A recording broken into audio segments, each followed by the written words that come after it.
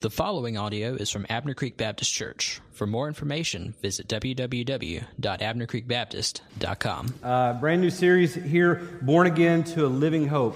I feel a little bit out of sorts, and I'll just go ahead and just confess that to you. I've been in California all week long for a conference, and so I've come back, and I think I'm still on Pacific Coast time, okay? So for me, this is, what is it now, about 11 o'clock? So for me, it is, 8 o'clock in the morning or so is the way it feels. And so I need an extra cup of coffee right now, but we're going to, with the Lord's help, work our way through this passage.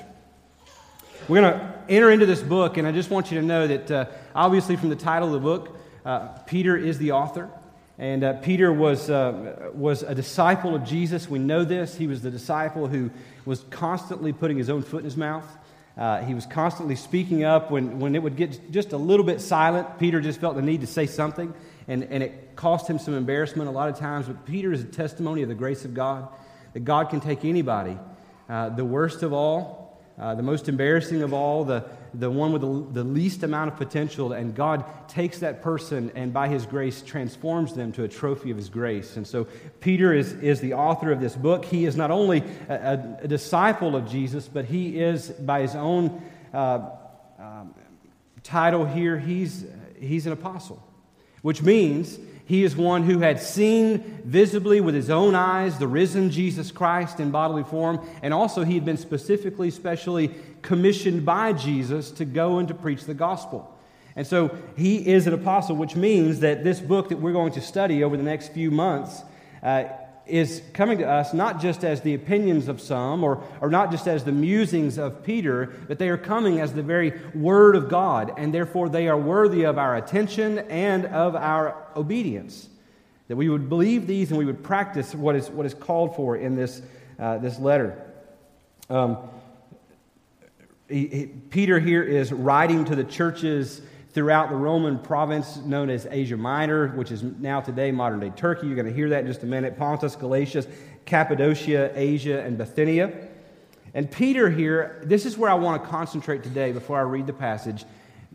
Peter identifies his audience, his recipients of this letter, all these churches that are spread out all through this territory. He identifies them as elect exiles.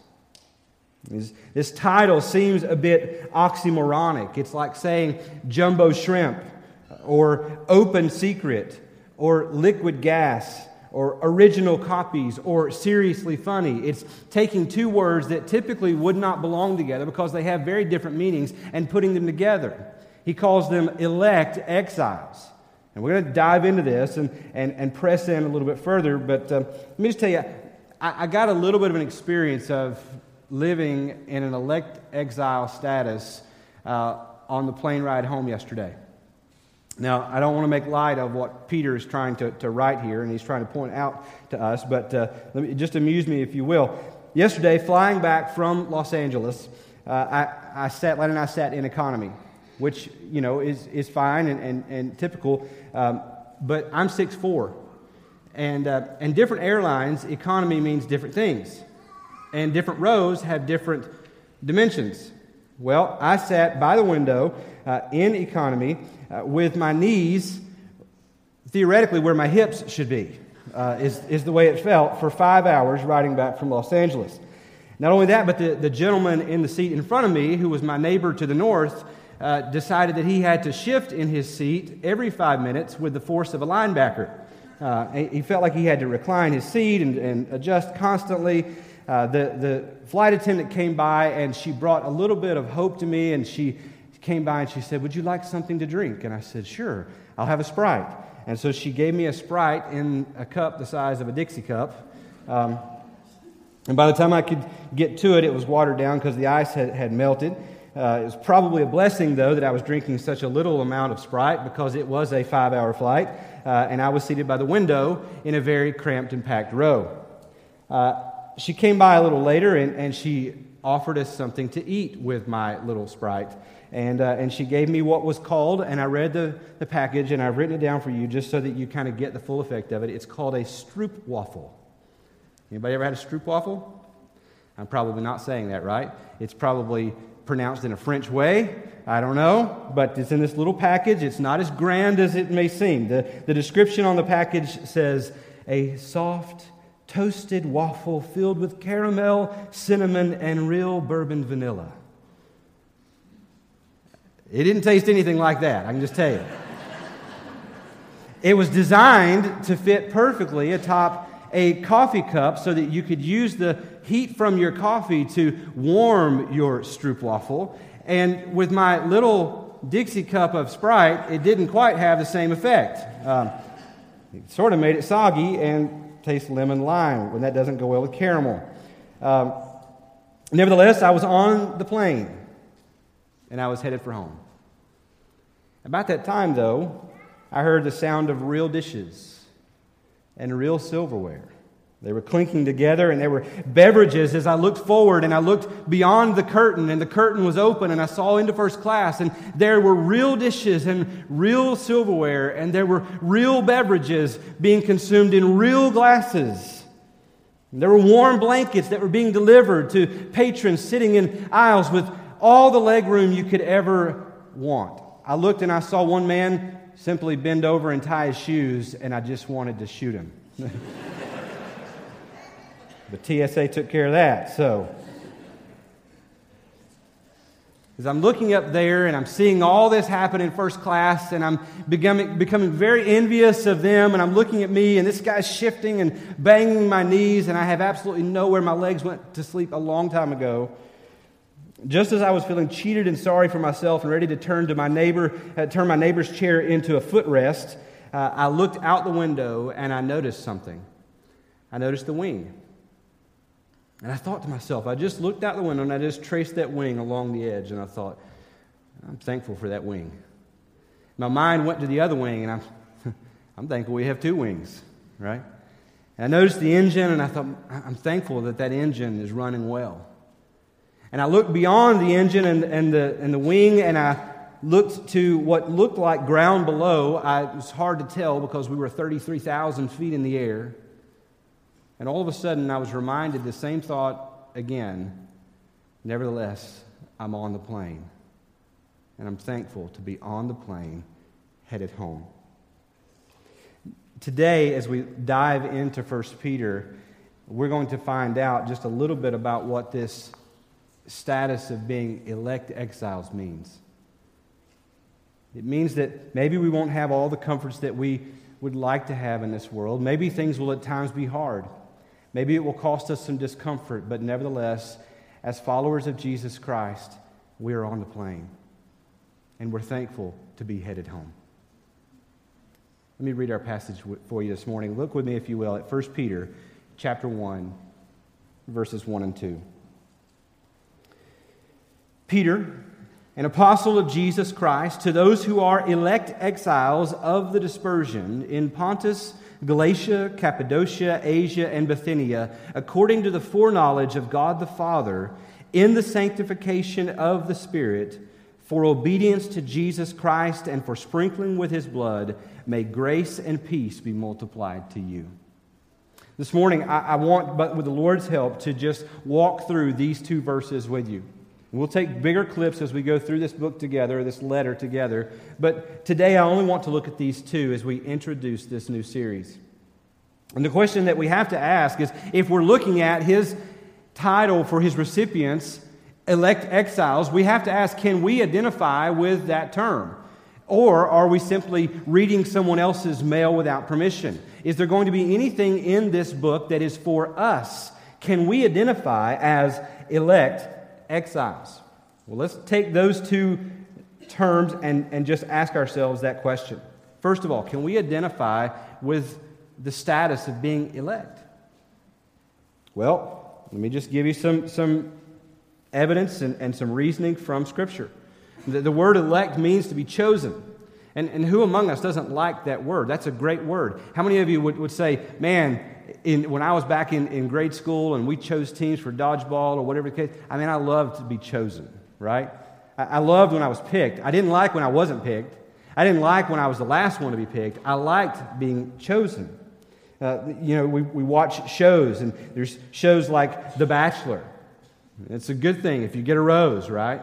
Or maybe it's a good thing. I have no idea. I don't know. But everyone likes to be chosen or to be selected. I simply wrote down on my paper, jury duty. Well, maybe not so much. But I guess it depends on what it is. But the word here means to be chosen. Election in the Bible is to be the recipient of God's undeserved grace and His affection for no other reason other than He decided to bestow it. And He decided to give. The election is not given to us because we are the strongest or that we have the right skills. We are not chosen by God because of our beauty or our charm.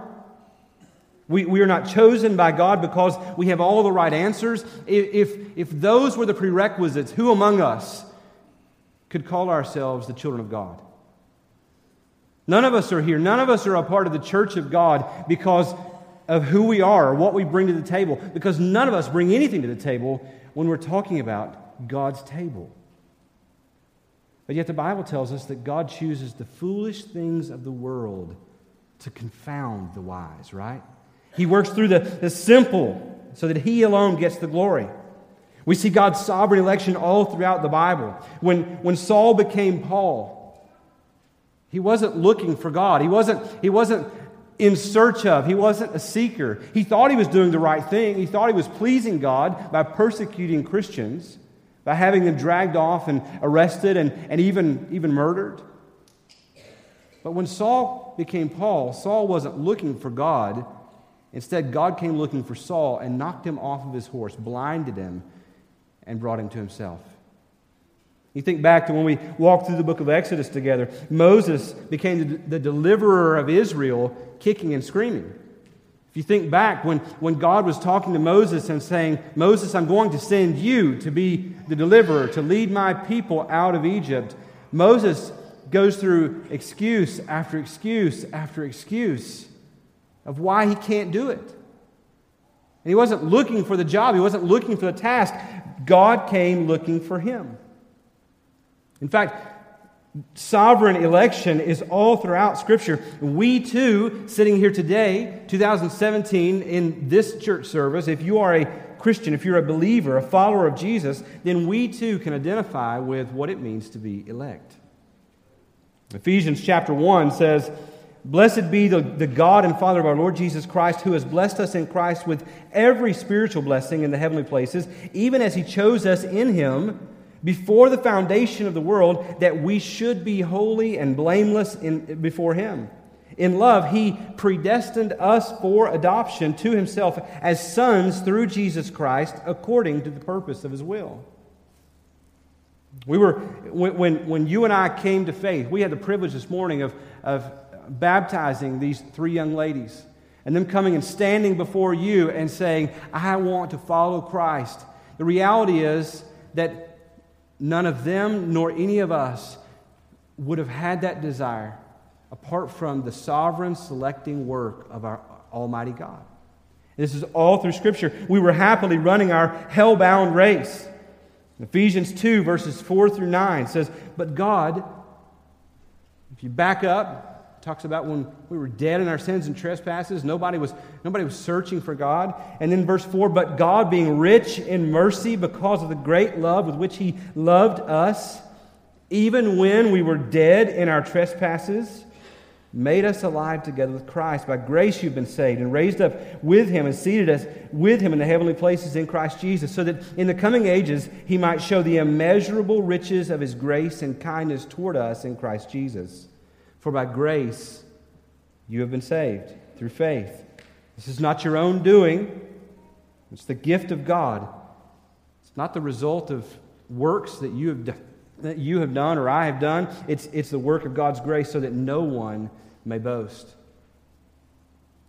Romans 9 talks about the fact that God selects, He chooses. It's all throughout Scripture. And you and I can come to this doctrine of election, of predestination, and we can say, I know there are some verses that seem to hint to this, but you know what? It's confusing and it's hurtful, and I can't fathom a God like that. And we can choose to ignore that, or we can press into it and say, God, even in our our inability to understand this, Lord, help me to understand. And that's what we want to do. We want to come to the Word of God honestly and not leave out any parts of the Scriptures and say, God, would you show me, Lord, yourself here? God, would you help me not to stray away from anything here because it offends me? I mean, my goodness, if we stayed away from all the parts of the Bible that offended us, think of all the parts that we would stay away from. So can you and I identify as elect? You bet we can. If you think back probably to when you came to Christ, probably you weren't looking for Him either. I mean, I go back, and my testimony is a lot like the testimony of these girls here today. I was saved at 8 years old and didn't really know a whole lot of what I was into. I didn't have a whole lot of habits I had to kick at 8 years old. You know, it wasn't really into a whole lot of bad stuff, but God interrupted my life. And God showed me that I indeed was a sinner and that I needed to be saved. I wasn't looking for God. My family made sure that I was in church all the time, and I grew up in church, but I wasn't looking per se for God, but God came looking for me. So can we identify as the elect? You bet we can. Can we identify as exiles? Well, I would say yes here as well. The word exiles means to be strangers or pilgrims, to be sojourners on the earth, those who reside as aliens. Someone who's living temporarily in a place that's not their forever home. I felt this way this week in Los Angeles and at times in Hollywood particularly.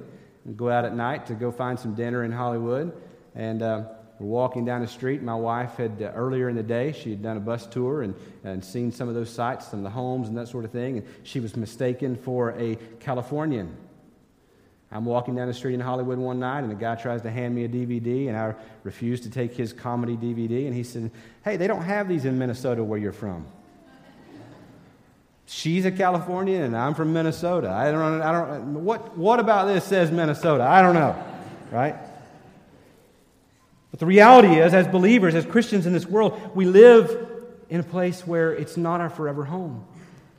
We live as exiles. This has always been the experience of Christians. Tom Schreiner, in his commentary, said the church is God's suffering people having no place of rest in the world. Hebrews chapter 11 is known as the Hall of Faith, and in verse 13 of Hebrews 11 it says, "These all died in faith, not having received the things promised, but having seen them and greeted them from afar, and having acknowledged that they were strangers and exiles on the earth." Every person who has ever followed Christ or looked forward to Christ, of those in the Old Testament, they have lived as exiles in this world. Tom Schreiner went on and he said, believers are exiles because they suffer for their faith in a world that finds their faith off-putting and strange. And that's increasingly going to be the case. For every Christian, this world is not our home. We are only passing through. That's more than cliche. It's the reality of our lives.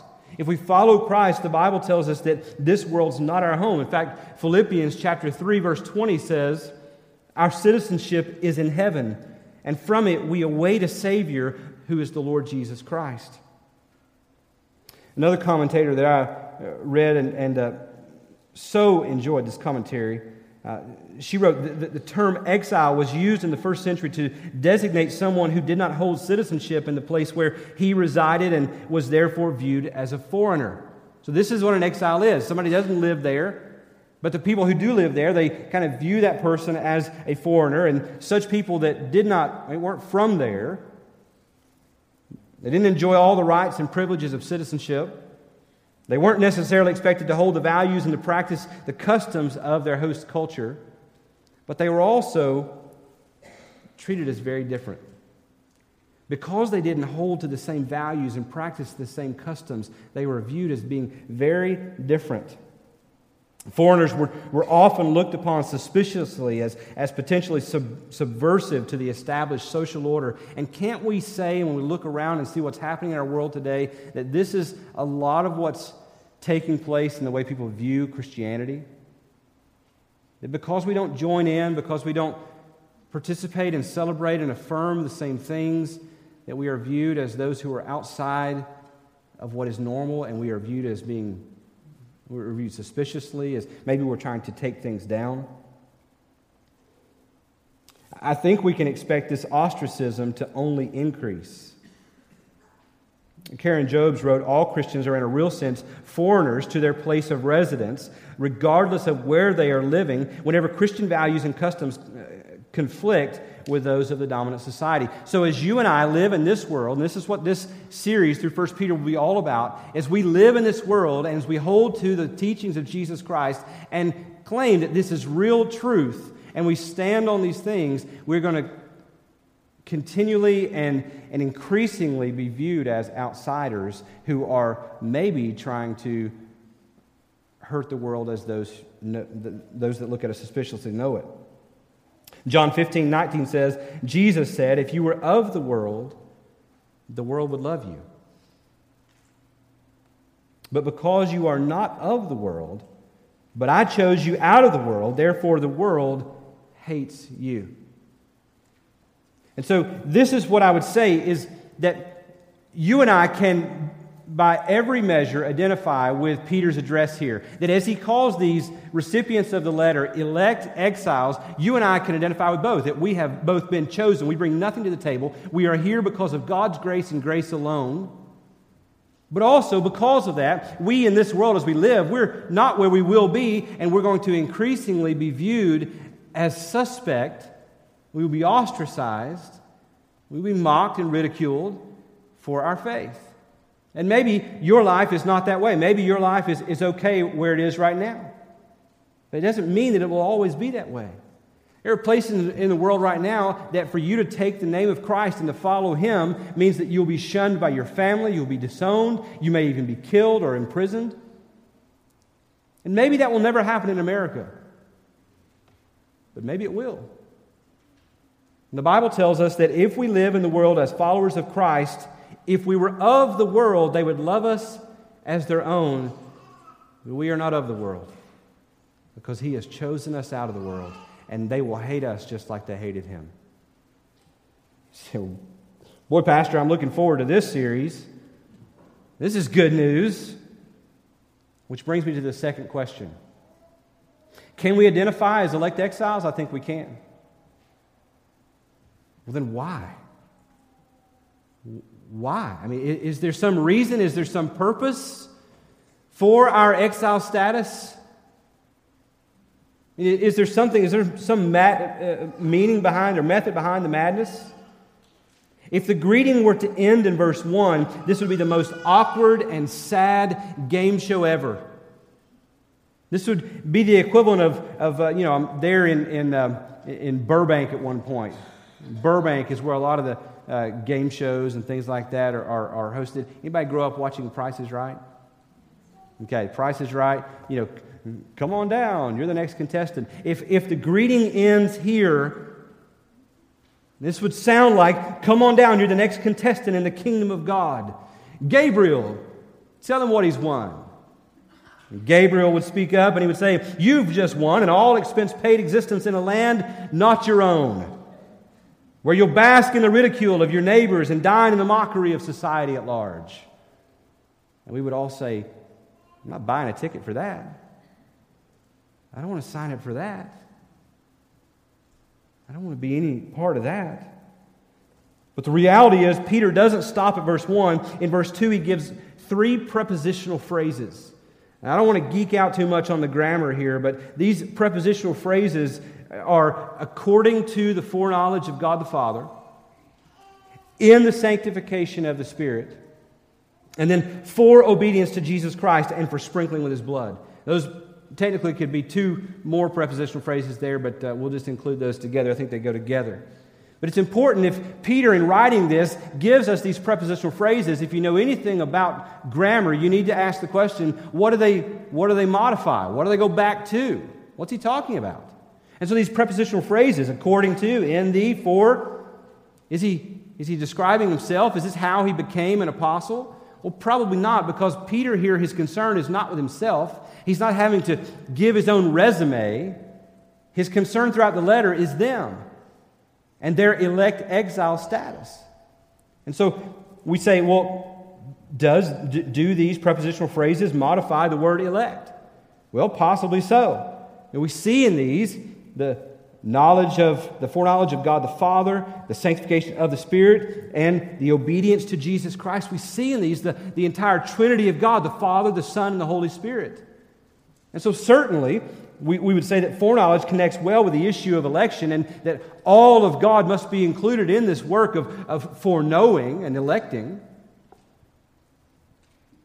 Do these prepositional phrases possibly modify exile? Well, I would say yes. When we talk about being exiled in the world, put into a situation, into a land that's not our own, that can't take God by surprise. If God knows all, and if God is sovereign, if He is supreme and wise and all-loving and all-kind, then it can't take Him by surprise, our exile status.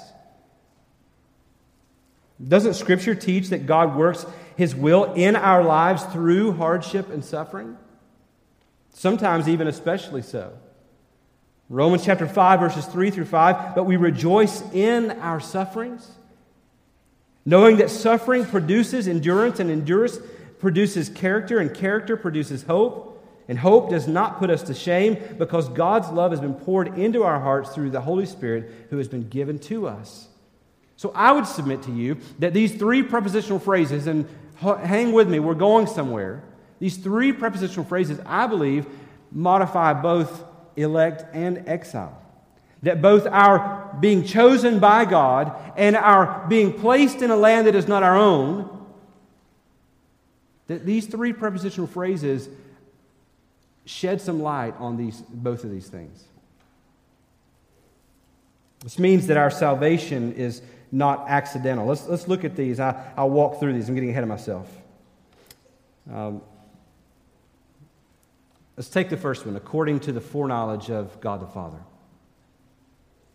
The whole of Scripture teaches us that God is not merely looking through time to see who will choose Him. This is a misunderstanding of what it means to be foreknown or to be elect or predestined.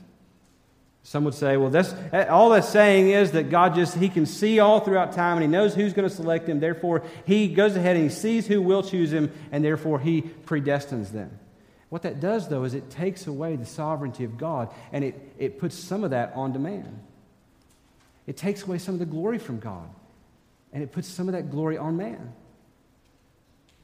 Instead, what this predestining, this election is God not just looking through time and seeing who will indeed choose Him, but instead it means that He is actively initiating the choosing. That God the Father, the foreknowledge of God the Father, this means that our salvation is not accidental. That your salvation is not by accident. A commentator by the name of Boring, that's his last name is Boring. Doesn't God have a sense of humor? How would you like to be a commentator or a preacher with the name Boring, right? And that would be really tough. That's his last name. But this is what he said.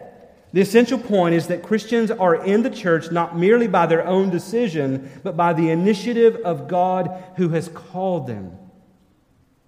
What this means is that God's divine initiative was operative in your life and in my life before I was ever aware of it, before you ever knew that God was up to something in your life. And if you're a believer today, you can look back and say, how God was pursuing me. And all those times I went my own way and did my own thing, God continued to pursue me. God continued to hunt me down. He's active. That we're not in the church today. Our salvation is not by accident. This also means that our exilic status, our being exiled, is not accidental either. According to Acts 17, verse 26, the Bible there says, He made from one man every nation of mankind to live on all the face of the earth, having determined allotted periods and their boundaries of their dwelling places. It means that you and I live, when we live, and where we live, at the sovereign direction of God. That we are here in this moment, that we weren't born in the Middle Ages, that we weren't born in the 1800s. And that's not just by happenstance or by chance, that's God's His sovereign design and direction. That you and I weren't born in some third world country, but instead, many of us were born here, somewhere in the context of America. Maybe you were born outside of America and you were born there. And you were born wherever you were born at the sovereign direction of God. Karen Jobes again said, Peter reminds his readers that the God who took the initiative in their lives has drawn them into an intimate, loving, and redemptive relationship with Him, but also one in which God claims supreme authority in their lives. Such a reminder is apt at times when Christians are troubled by their circumstances in which they find themselves confused about how to live and tempted to doubt God's goodness or His faithfulness. So here's the point of this, is that when Peter writes to the elect exiles of the dispersion, and he says, according to the foreknowledge of God the Father, he's saying to them, look, this is no accident. I'm not writing to you today because of some decision you made. God saw you and sovereignly chose you, and now He has dispersed you and placed you where you are. God knows.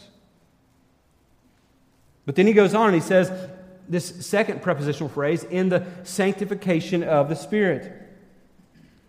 And the point here is that we would never come to believe without the gracious work of the Spirit of God. I read to you earlier Ephesians 2, 4 through 9. Let me give you the first part of that in verses 1 through 4. You were dead in the trespasses and sins in which you once walked, following the course of this world, following the prince of the power of the air. The Spirit is now at work in the sons of disobedience, among whom all we once lived in the passions of our flesh, carrying out the desires of the body and the mind, and were by nature children of wrath, like the rest of mankind. But then there are these two little sweet words, but God. The reality is that apart from the sovereign work of the Spirit of God to draw us and to woo us to Himself, you and I are not coming to God. That He indeed, the Spirit of God has set us apart. He has awakened us to Himself. If Ephesians 2 is right, and that before Christ, without Christ, that we are dead, it means that we don't make a move toward God. I've yet to be at a funeral where I've seen all the service go by and seen everyone come by. I don't want to be crass or harsh here, but I've yet to see everyone come by the casket, finish up with the ceremony, and then turn back to the person lying there and invite them to come back to the fellowship hall for some potato salad. Why? Because that person's dead. And that's the image that God wants us to have. That without the sovereign, electing work of the Spirit of God, you and I are not making a move toward Him. That He must enliven us. He must make us alive in Him. Karen Job said, it is the Spirit who first stirs in the heart a reaching toward God. Quickens one's understanding of the gospel, convicts of sin, reassures of pardon, and transforms the character by His fruit of virtues. But not only is it our regeneration, our coming to know Him as Lord and Savior, but the Spirit also continues His work of this progressive sanctification. This progressively making us like Christ and setting us apart throughout our lives by placing us into exile. In chapter 1, we'll look at this in a week or two. Verses 14 and 15, Peter is addressing his recipients, and he says, as obedient children, do not be conformed to the passions of your former ignorance. But as He who called you is holy, you also be holy in all your conduct. What he's pointing to there is, if they have a former ignorance, he's pointing to the fact, if it's former, then it's no longer where you are. And that God has taken us out of a place where we once felt at home, but we don't anymore. God has called us out of that land and given us a new citizenship. And that's why at times we feel like foreigners in the world today. The things that you used to participate in and enjoy suddenly have no appeal to you any longer. Some of you, that's your testimony. You would say, man, I can't believe I wasted so much time and so much energy pursuing the things that I once did. And you think about doing those things now, and it just repulses you. And for some of you, that's your testimony. For others of you, your testimony is, God's called me out of a place where I once used to be, and I see the error in it, and I'm glad, I'm thankful for the repentance He's granted me. But man, the desire at times is still there to go back to that. And maybe, I don't know where you are in that. I don't know what that place is. But the reality is, the Spirit of God continues to work in us by putting us into exile. In chapter 4, verses 3 through 4, we'll look at this in a couple months. For the time that is past suffices for doing what the Gentiles want to do, living in sensuality, passions, drunkenness, orgies, drinking parties, and lawless idolatry. With respect to this, they are surprised when you do not join in with them. And some of you would say, man, I've got friends today that look at me and they can't believe that I'm a Christian. They can't believe that I go to church. They can't believe that I talk about God. And they still do the things that we used to do. They try to get me to join in, and it makes them mad and upset, and they mock me and ridicule me because I don't want to join in with them now. And for some of you, that's your experience, and that's not by accident. Let me say to you, and some of us need to hear this, you're not out there fighting in that place by accident. The Lord has placed you there. The Spirit of God has placed you in exile.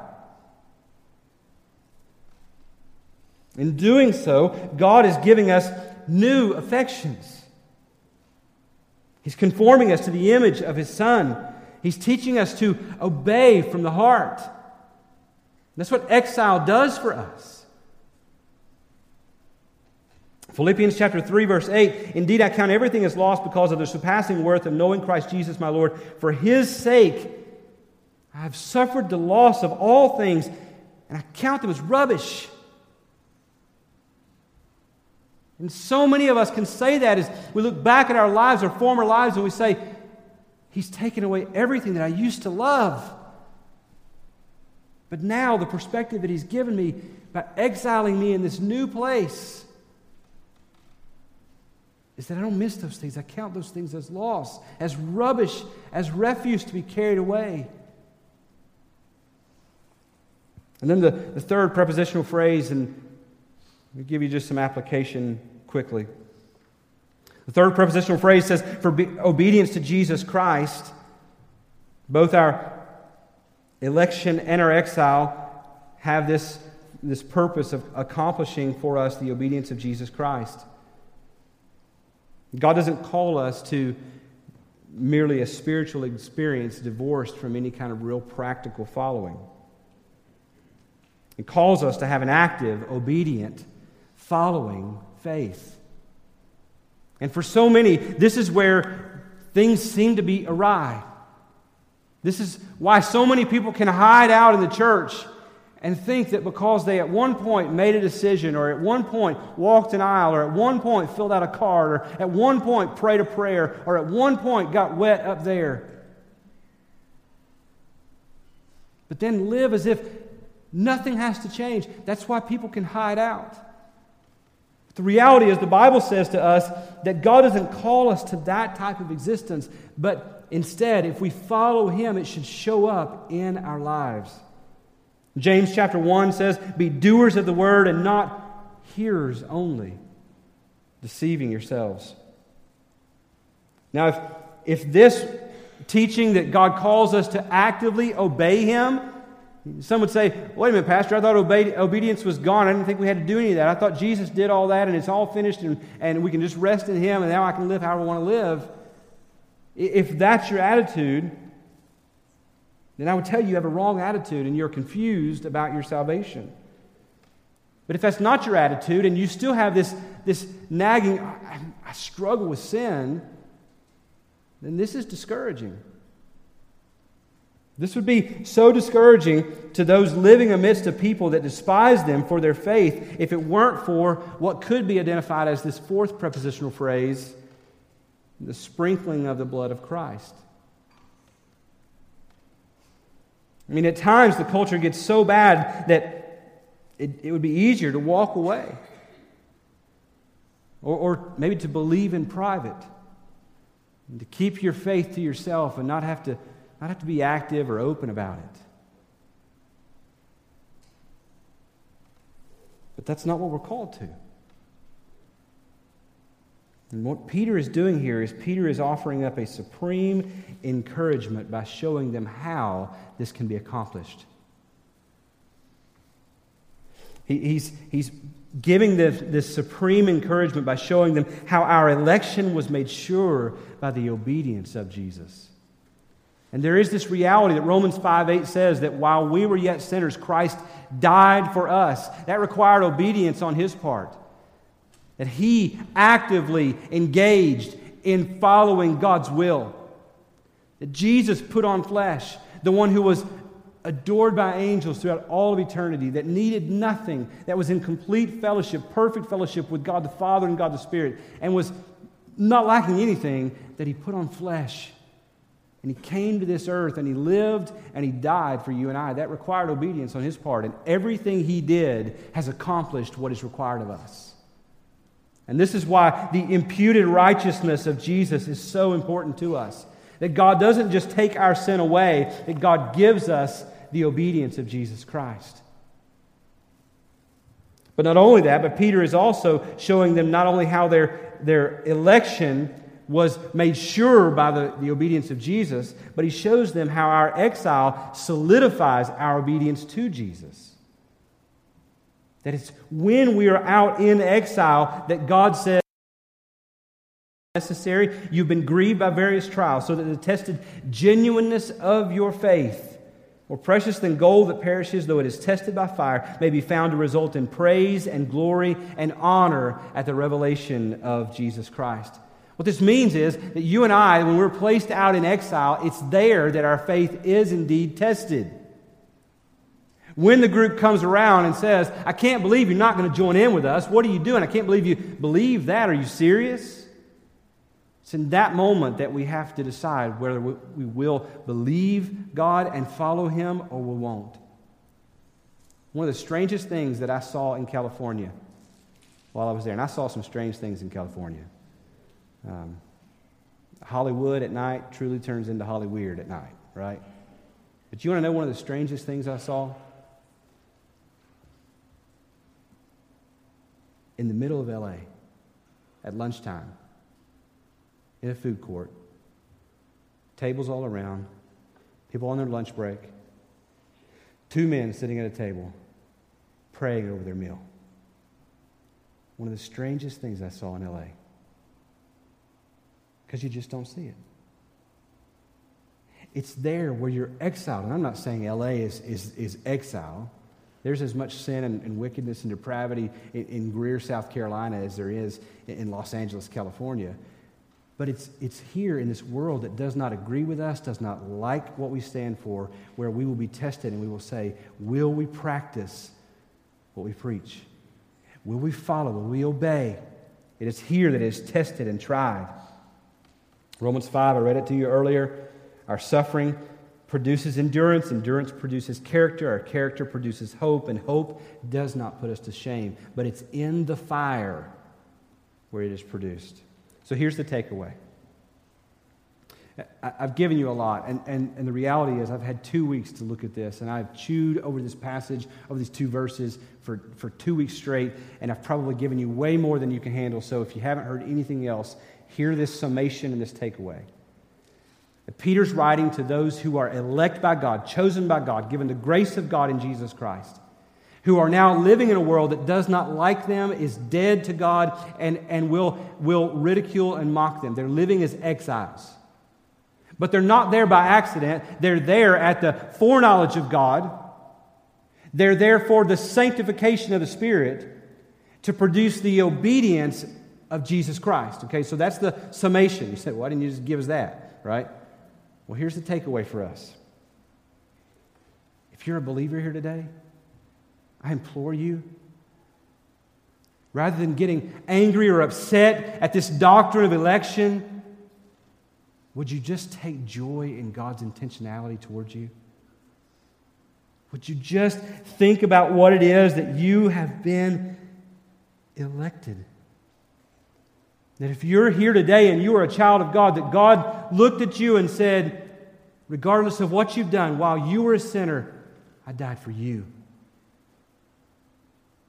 When you realize that God owed you nothing, but yet He saved you in spite of yourself. When you were dead and not making a move toward Him. When you were running your hellbound race and you were content to do so. And God intervened in your life. The only reasonable response that you can possibly have, that I can possibly have, is worship. He chose me. I would never have chosen Him. In the same way that I will never expect my dog to climb a tree. In the same way that I will never expect my dog to sprout wings and fly. I would never have chosen God, and God chose me, and I worship Him, and I press into that, and I take joy in that. Take joy in God's intentionality toward you in your exile. It's your exile, even where you are right now. And for some of you, it's harder than others. But your exile is not accidental either. That God is intentionally placing you, has placed you where you are for a purpose. It is not that He is being trite or that He is simply playing with you in a sadistic way. Your exile is not accidental. I would implore you to lean into it with eager anticipation of what it will produce. The second takeaway for you that I would just point you to today is this. Not only take joy in God's intentionality towards you, but number two, don't retreat from the world, but serve it. Don't retreat from the world, but serve it for the purpose of helping many to find their joy in the one true God in the same way that you have. It's not by accident that we are elect exiles. If we are elect exiles, then how should we live? As the world will increasingly persecute us, how should we live in the midst of that? Should we retreat from that and just go into hiding? There have been others throughout history that have tried to do that.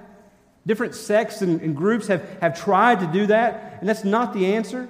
Jesus prayed in that high priestly prayer that He would not take us out of the world, that we would not be of the world, but we would be in it, right? And so I would implore you to live as elect exiles on purpose, respecting your host nation. I mean, look at your neighbors, look at your government. I mean, look at your city and say, God's placed me here and I want to love them well. When they revile me, Jesus said to pray for my enemies and to love my enemies, to go the extra mile for my enemies, to respect our host nation, to participate in the culture up to the point where you can. You look around and you see things around, and some things you say, I just can't affirm that. Because the Bible tells me that's sin and it's wrong. It's committed against the holy God, and I can't affirm that. But you know what? There are some things that we can look at and we can say, that's good. There are organizations around us, and there are different services around us, and different art and different things like that we can look at and we can say, you know what? It's the image of God that's peeking through at this point. It may be broken and it may not have any connection with the gospel at this point, but I'm going to affirm the fact that you are created in the image of God. There are some things that we will not be able to just absolutely just, affirm and take part in. One of the things about California is, just get ready as you're walking down the sidewalks. You're going to walk through clouds of marijuana smoke, and you're going to smell it, right? I walked around, and I've never smoked marijuana in my life, but I guess I did this week. I don't know, right? There's certain things that we're not going to be able to affirm and join in and participate with, but so many times we have gotten the rap of being against everything and for nothing, and that's not the picture of our God. God created the world, and He did so in those 6 days laid out for us in Genesis. He got to the end and He said, it's good. It's good. Now sin is what has broken it and made it fall from that, and sin has introduced death and disease and suffering and all those things. But we ought to look around at our neighbors who don't know Christ and live in such a way that they might want to. We live in such a way that we celebrate what we can celebrate, we stand apart from what we can't, and we seek to give glory in all things. And here's just the last thing I would say to you. As I'm flying back yesterday and I'm thinking about this passage, and I'm just thinking about elect exiles. We're elect exiles, that oxymoronic title that's given to us, that we're elect and we're exiled here. I thought, why do we need both? Well, the reality is, I was just thinking through this on the plane. To be exiled without being elect is to feel as though God is merely indifferent towards you. Or maybe even worse, that you're being played with seditiously. If we don't have the confident assurance that God is for us, that He has chosen us, that it doesn't depend on us, and we find ourselves exiled, we will think, God doesn't care. But to be elect without being exiled is to feel entitled. Like God owes you something or is in your debt. But to have both gives this balance that we need. The one leads us to worship, and the other leads us to depend. And that's what I'm praying that God would accomplish throughout this series as we walk through 1 Peter together. That God would teach us who we are. He's a good, good Father. And we're loved by Him. It's who we are, right? I'm hoping that comes just washing down on us as a faith family. But I'm also hoping that through this, that He will teach us that in the midst of this, it doesn't mean He owes us anything. That He's placed us where He's placed us so that we might live for Him and that we would learn to depend on Him as we seek to follow Him. Amen? Let's pray for that. This time of teaching is brought to you by Abner Creek Baptist Church. For more information, visit www.abnercreekbaptist.com.